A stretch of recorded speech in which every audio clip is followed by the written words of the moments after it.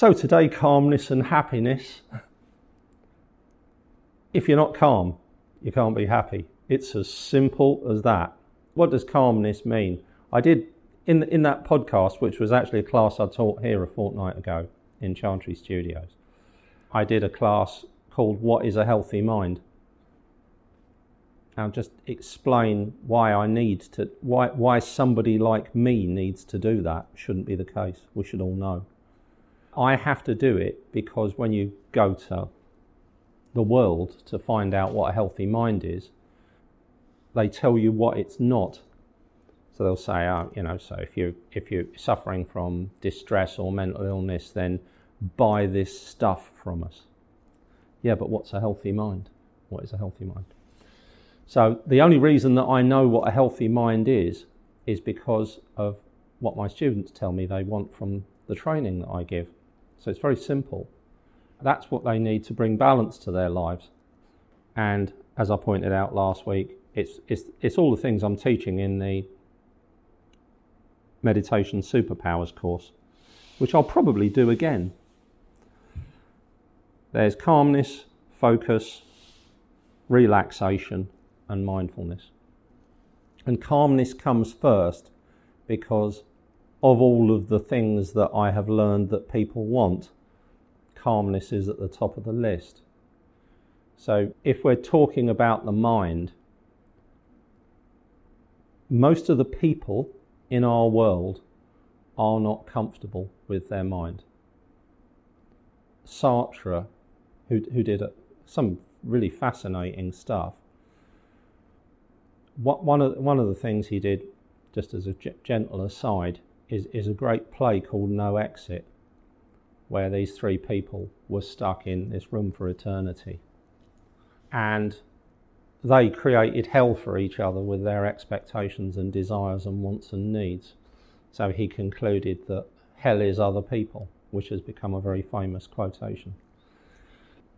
And it's one of the few things that springs to your mind when you're crammed onto a tube train or a bus or something like that, and everybody's bad-tempered. Hell isn't other people. Hell is people being crammed into a room for all eternity. Those are two totally different things. It's actually the opposite. Hell is the absence of other people. I just mentioned that we aren't comfortable with our own minds.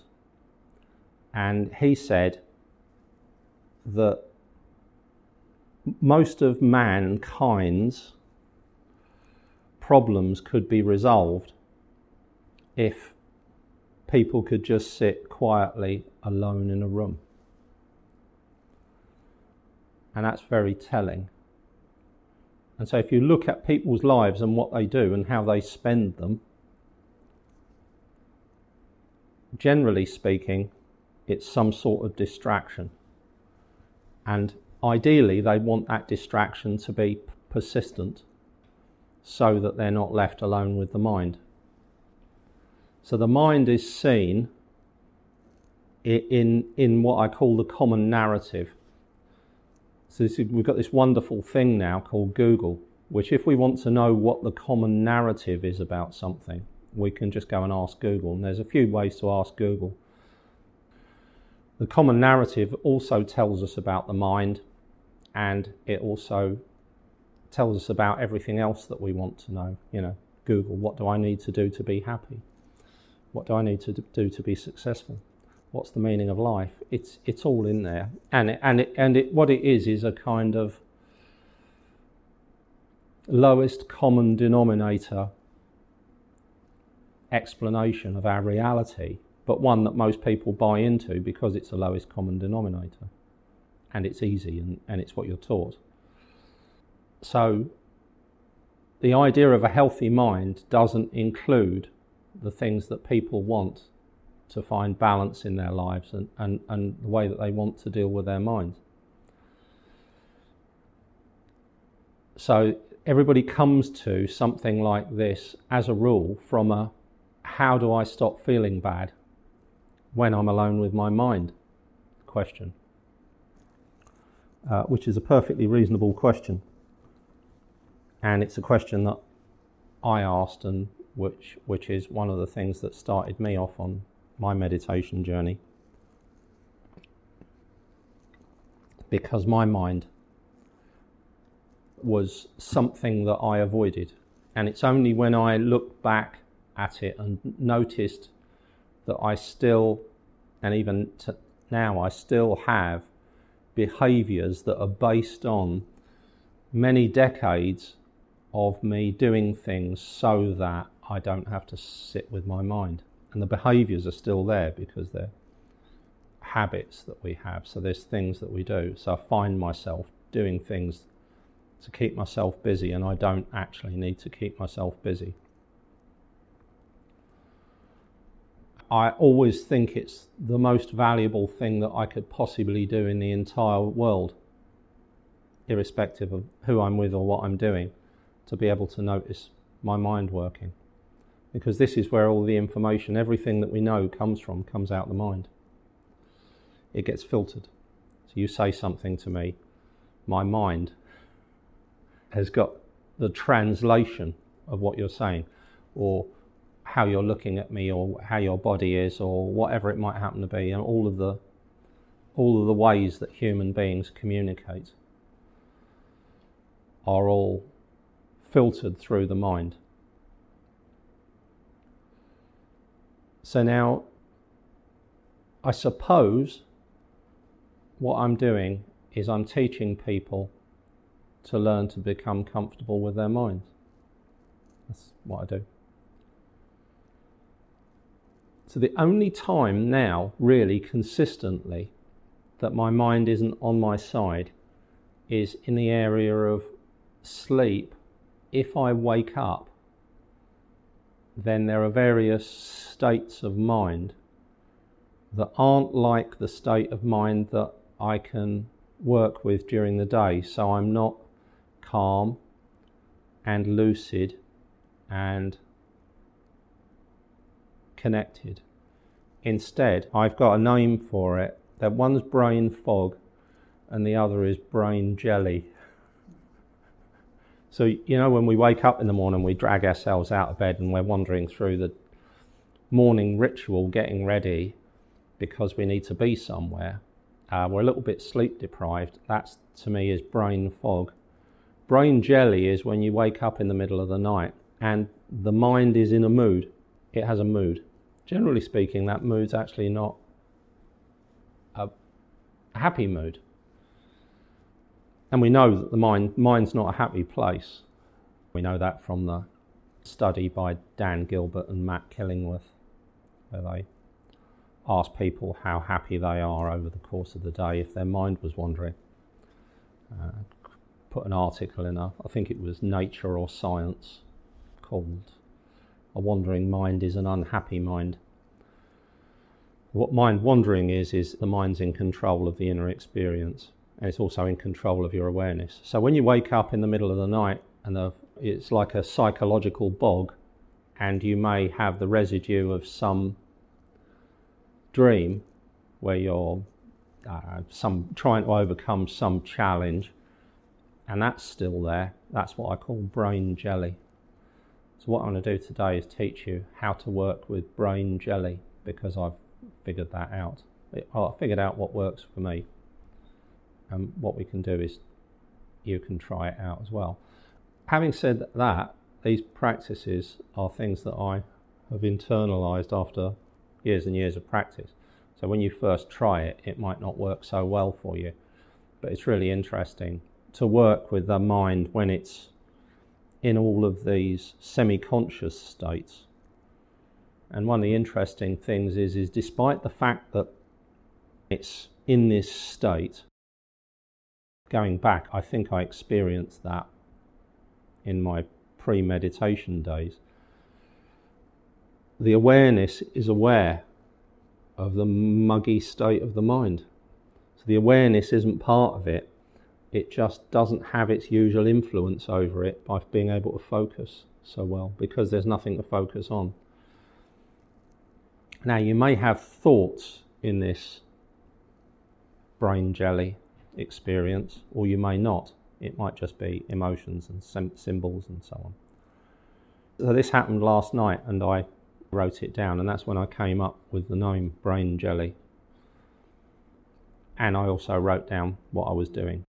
When I wake up in the night, if I learn something from my inner experience, I type it out. And it's a practice that I do all the time. It actually calmed the brain jelly mind down, and I went back to sleep again. And bearing in mind that was the middle of the night, I hadn't slept enough. That's good. This might also be a consequence of me being in the middle of a 3-day fast. I haven't eaten since Sunday night. All I've had is water and the occasional coffee. But one of the things I've noticed is that when I fast, and I'll carry on until Wednesday, when I fast, the mind is more active in a whole lot of different ways, which I enjoy. So I do when I fast, I do it for 2 reasons. One is to usually do something like I'm doing now, which is to kickstart, or rather get my diet back into the saddle from the meandering through the fields of carbohydrate that it's been doing, to get it back on the path. And the other is because of the mind, because the second and third and fourth and fifth days become really interesting, and I learn a lot. So, but I only intend to do 3 days, but it depends how I feel it Wednesday evening. Hunger doesn't actually come into it. If you eat a lot of carbs, it does, but it's not actually hunger, it's carbohydrate craving. Water, yes. I drink lots and lots of water. I think I must have had about 5 litres of water yesterday over the course of the day, and that's gone.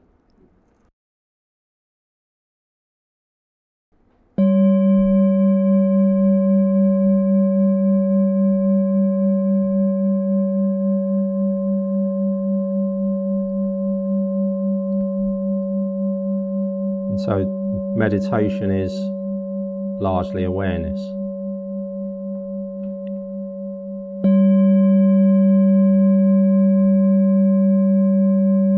Mindfulness meditation is largely awareness of the present moment. Although the mind drifts away, we become aware that the mind has drifted away, and we return our attention to the present moment. So when we use a tool like the bell, by noticing the sound of the bell moving through time, we can stay connected to the present moment.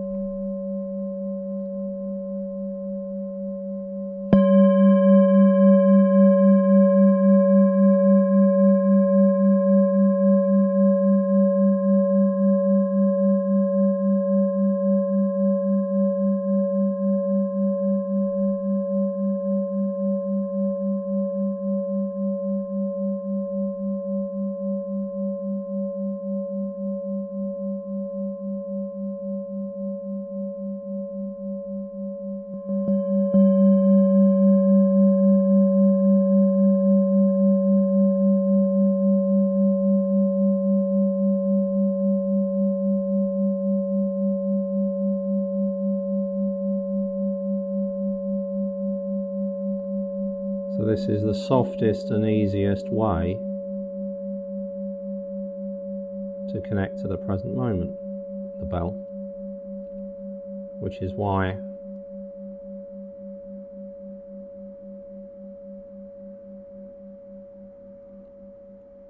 most religious ceremonies in most religions have bells or horns or drums or cymbals to provide that consistent sound. And then fortunately in here we've got the air conditioner-y sort of sound, and there's in the distance somebody sounds like they're using a chainsaw. And so the modern mind would perceive all of this sound to be unsatisfactory.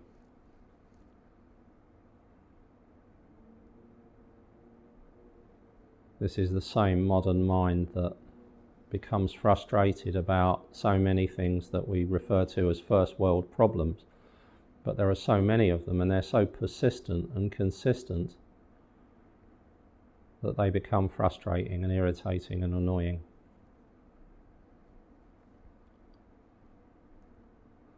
But through meditation,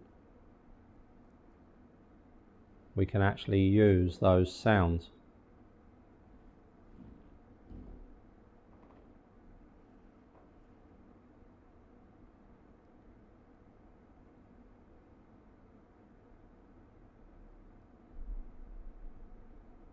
And use the sounds as a way of connecting to the movement of the sound through time.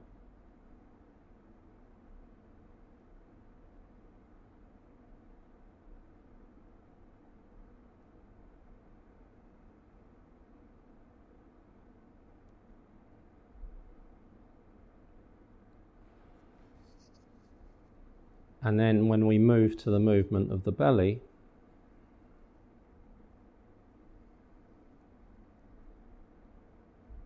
when we focus on it, we focus on the movement.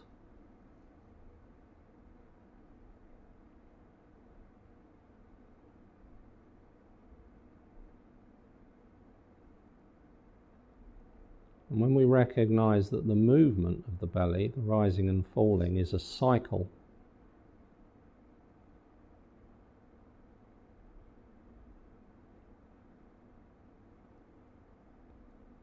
it's a cycle that repeats consistently, continually.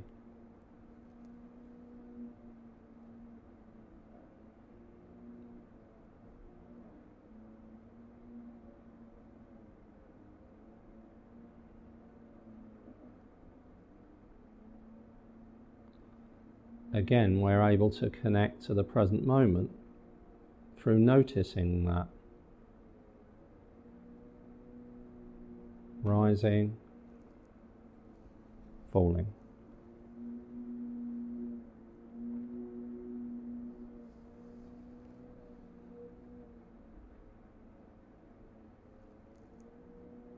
And what we're going to do is a little bit of noting practice to get us to the meditation to use with the brain jelly or jelly mind or whatever we want to call it. The foggy brain, the foggy mind. We need to get there. And so we can begin by noting the breath. We'll practice this just for a few minutes. Noting the breath as you breathe in, say in your mind rising. As you breathe out,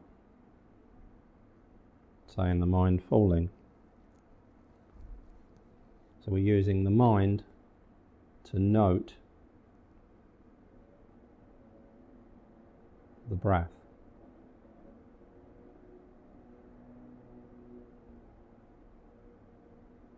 And the mind does it all on its own. We just give it that instruction. Note the in-breath, rising. Note the out-breath, falling.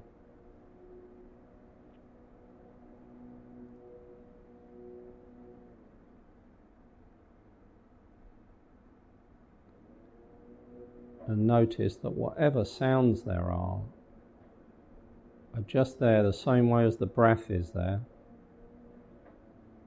the same way as the bell is there, for the meditator to notice the movement of time through sound, or through the breath, or through both.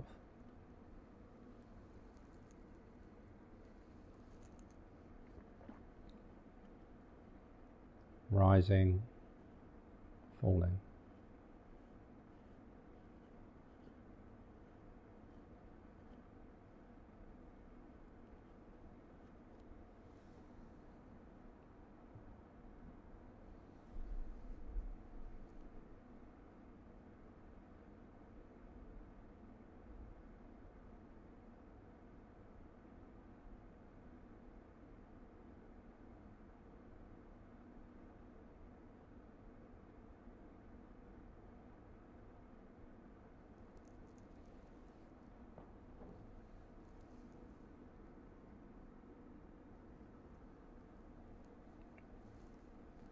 And at this point we're indifferent to the mind. Indifferent to the mind, indifferent to thought, indifferent to emotion. It's just part of the hubbub of the present moment.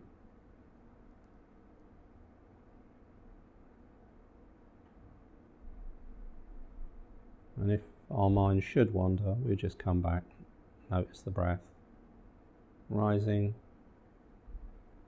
falling, rising, falling.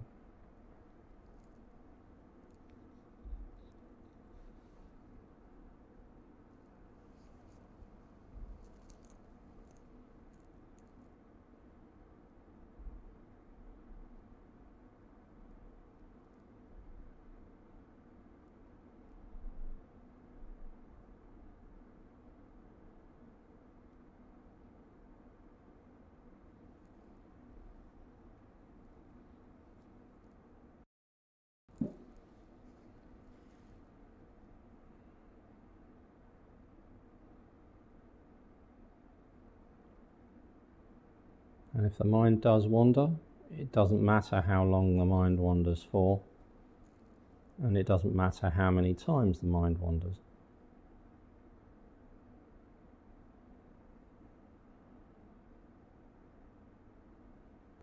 It doesn't matter if there's a constant chatter, or if there's silence, or the occasional message from the mind.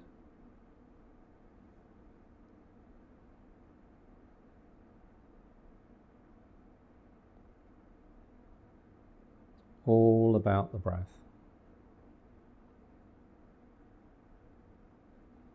It's all about coming back to the breath, returning to the breath.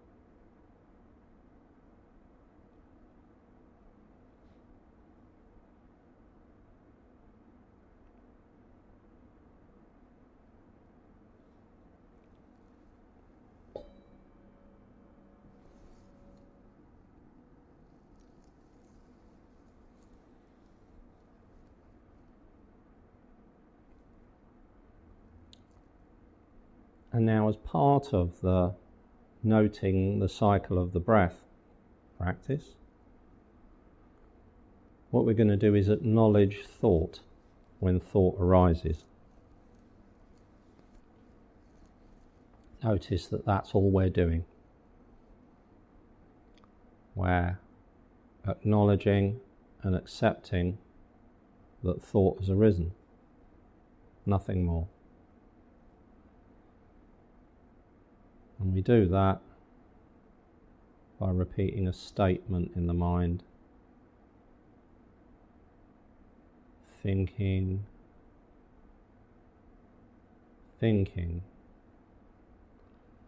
It's an act of self-compassion to do this.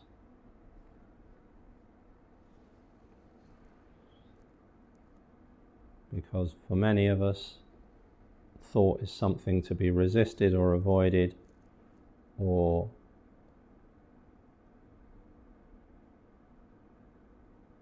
suppressed with activities.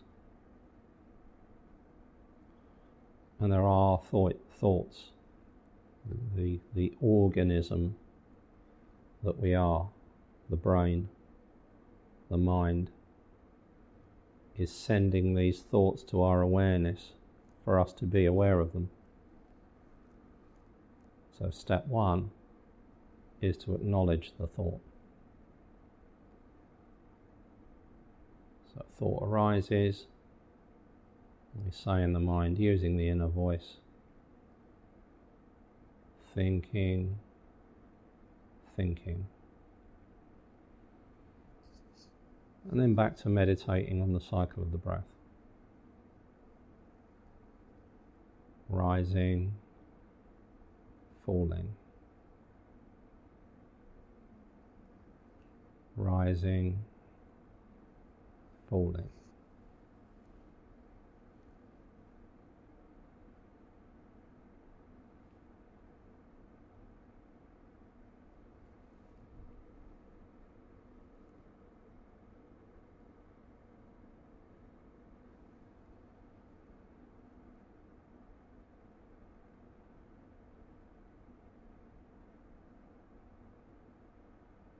Thought arises, or we're not sure whether it's a thought or not, doesn't matter.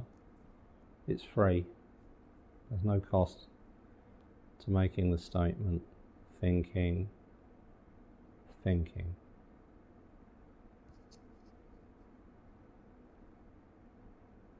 Back to the breath. Rising, falling. The breath is only there for us to stay connected to the present moment, so that we can notice the flow of life. All the internal and external phenomena. It's the vantage point from which we perceive the present moment.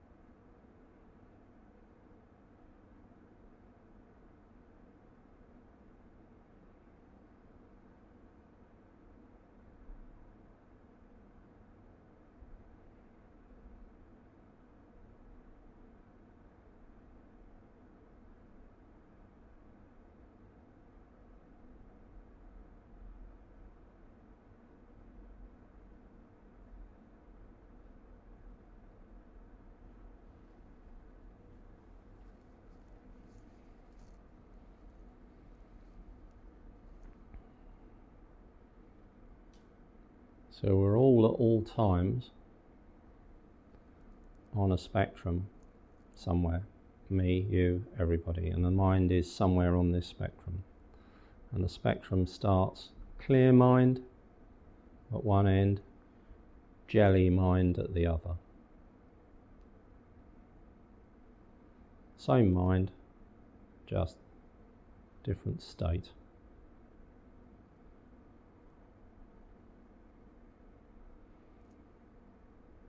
So now what we do is put the breath into the background and just be aware of it. We're no longer noting the breath.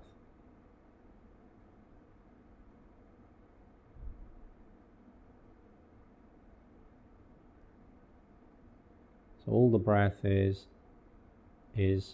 a manifestation of the present moment that's persistent. So you can use anything else. So you could use whatever sound there is.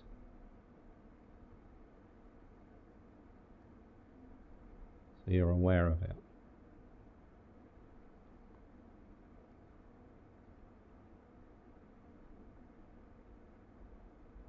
And here we are in the present moment.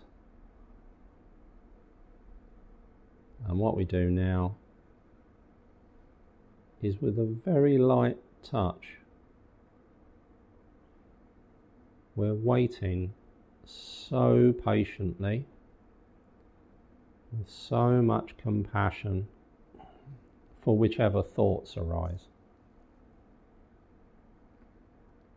Doesn't matter what they are.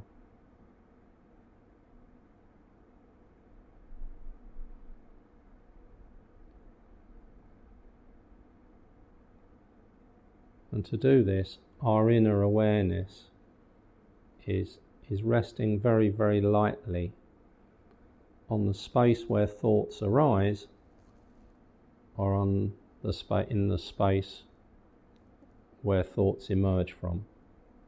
Doesn't matter. Either of those will do. If you're not aware of a space where thoughts emerge from, doesn't matter. But there is a place, there's an experience where thoughts arise.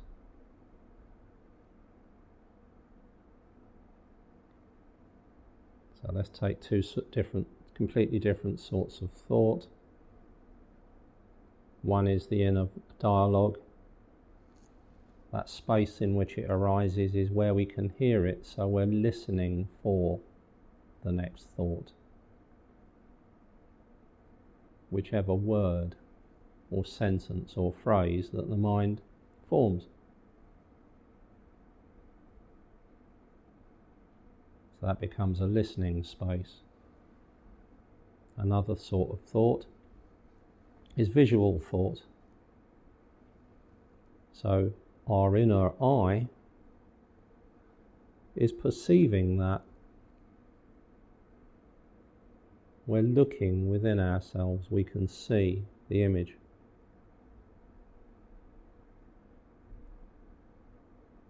That's the space where visual thoughts arise.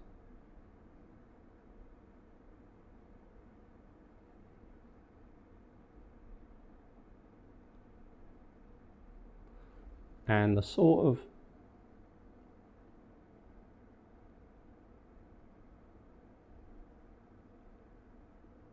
quality of the experience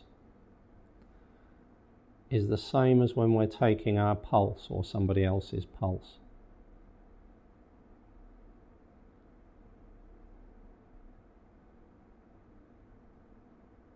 There's your finger on the pulse. And you're just noticing it beating.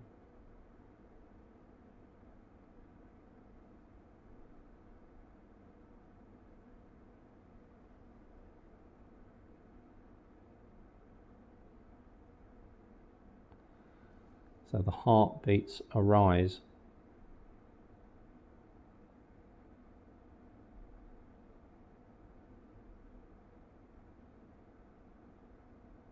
In a space in our awareness.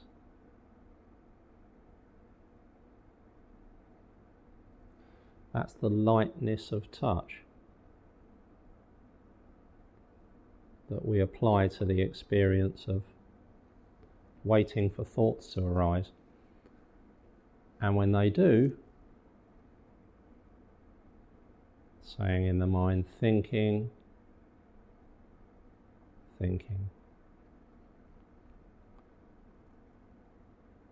and then back to that space.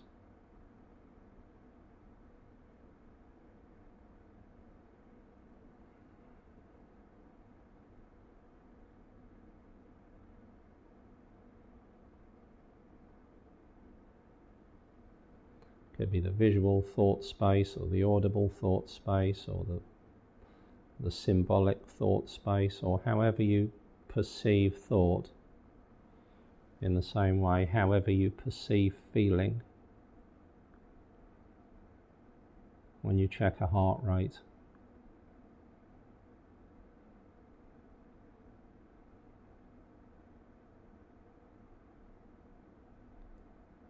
that's the quality of experience when we're waiting for thought.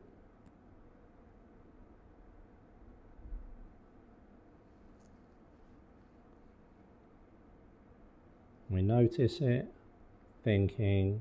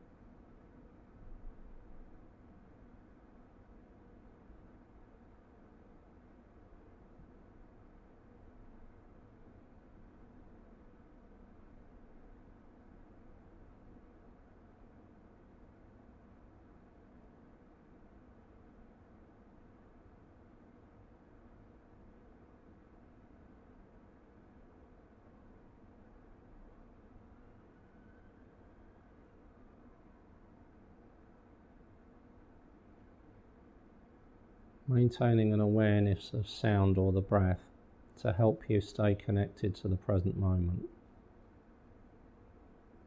and coming back to that if the mind wanders.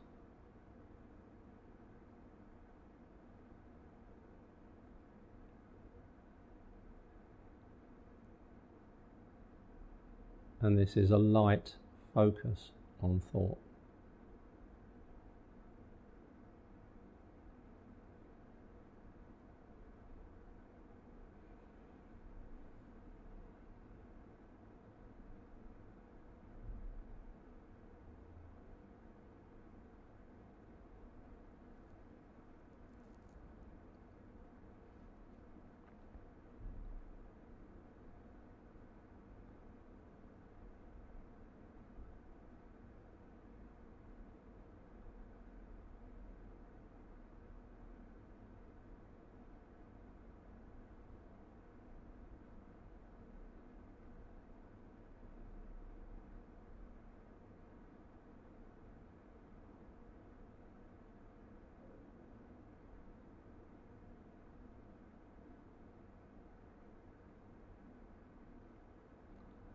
And now, without any acknowledgement of thought, just maintaining your awareness on that space where thought arises and staying connected to the present moment through the movement of the belly or the breath, sensation of the breath or sound passing or whatever it happens to be. And we have this light touch awareness of thought. And notice the flow of thought as it passes through time.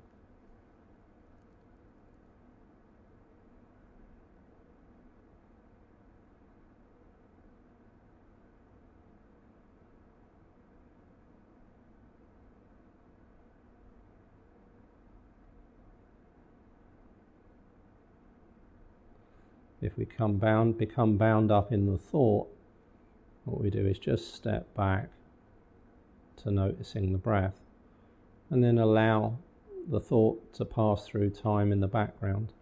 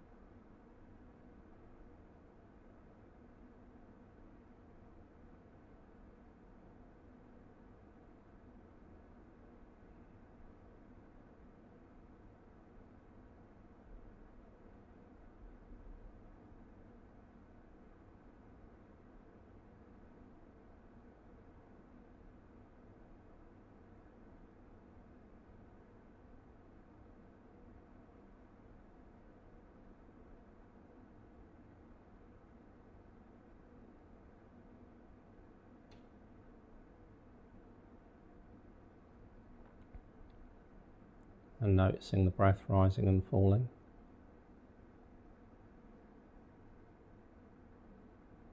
Saying in the mind, rising, falling, rising,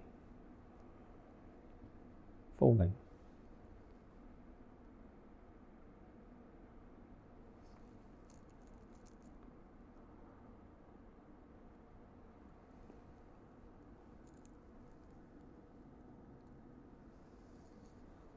And noticing sound passing through time.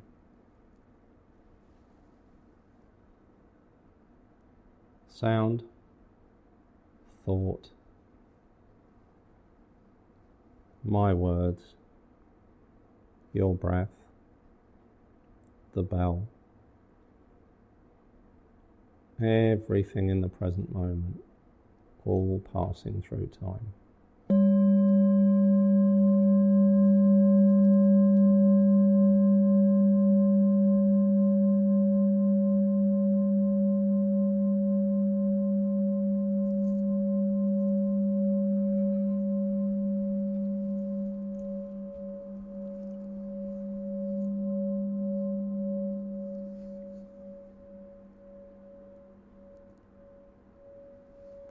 And then whenever you're ready,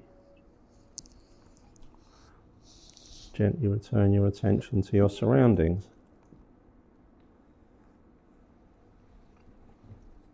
Okay, so that meditation was what I call light focus. And so it's as far away as we can be from thought and still notice it. So it's not a deeply focused meditation. If we moved over to something like labelling the quality of thought, that's designed to draw you into the point of origin of thought and deep into the space where thought arises. And instead, this is designed for us to be aware from the experience of the present moment, still connected to the body, of thought arising. That works particularly well when the mind is very muggy, powerful, unhelpful. It's just not going to listen. Okay, so there we go. There's another class on calmness.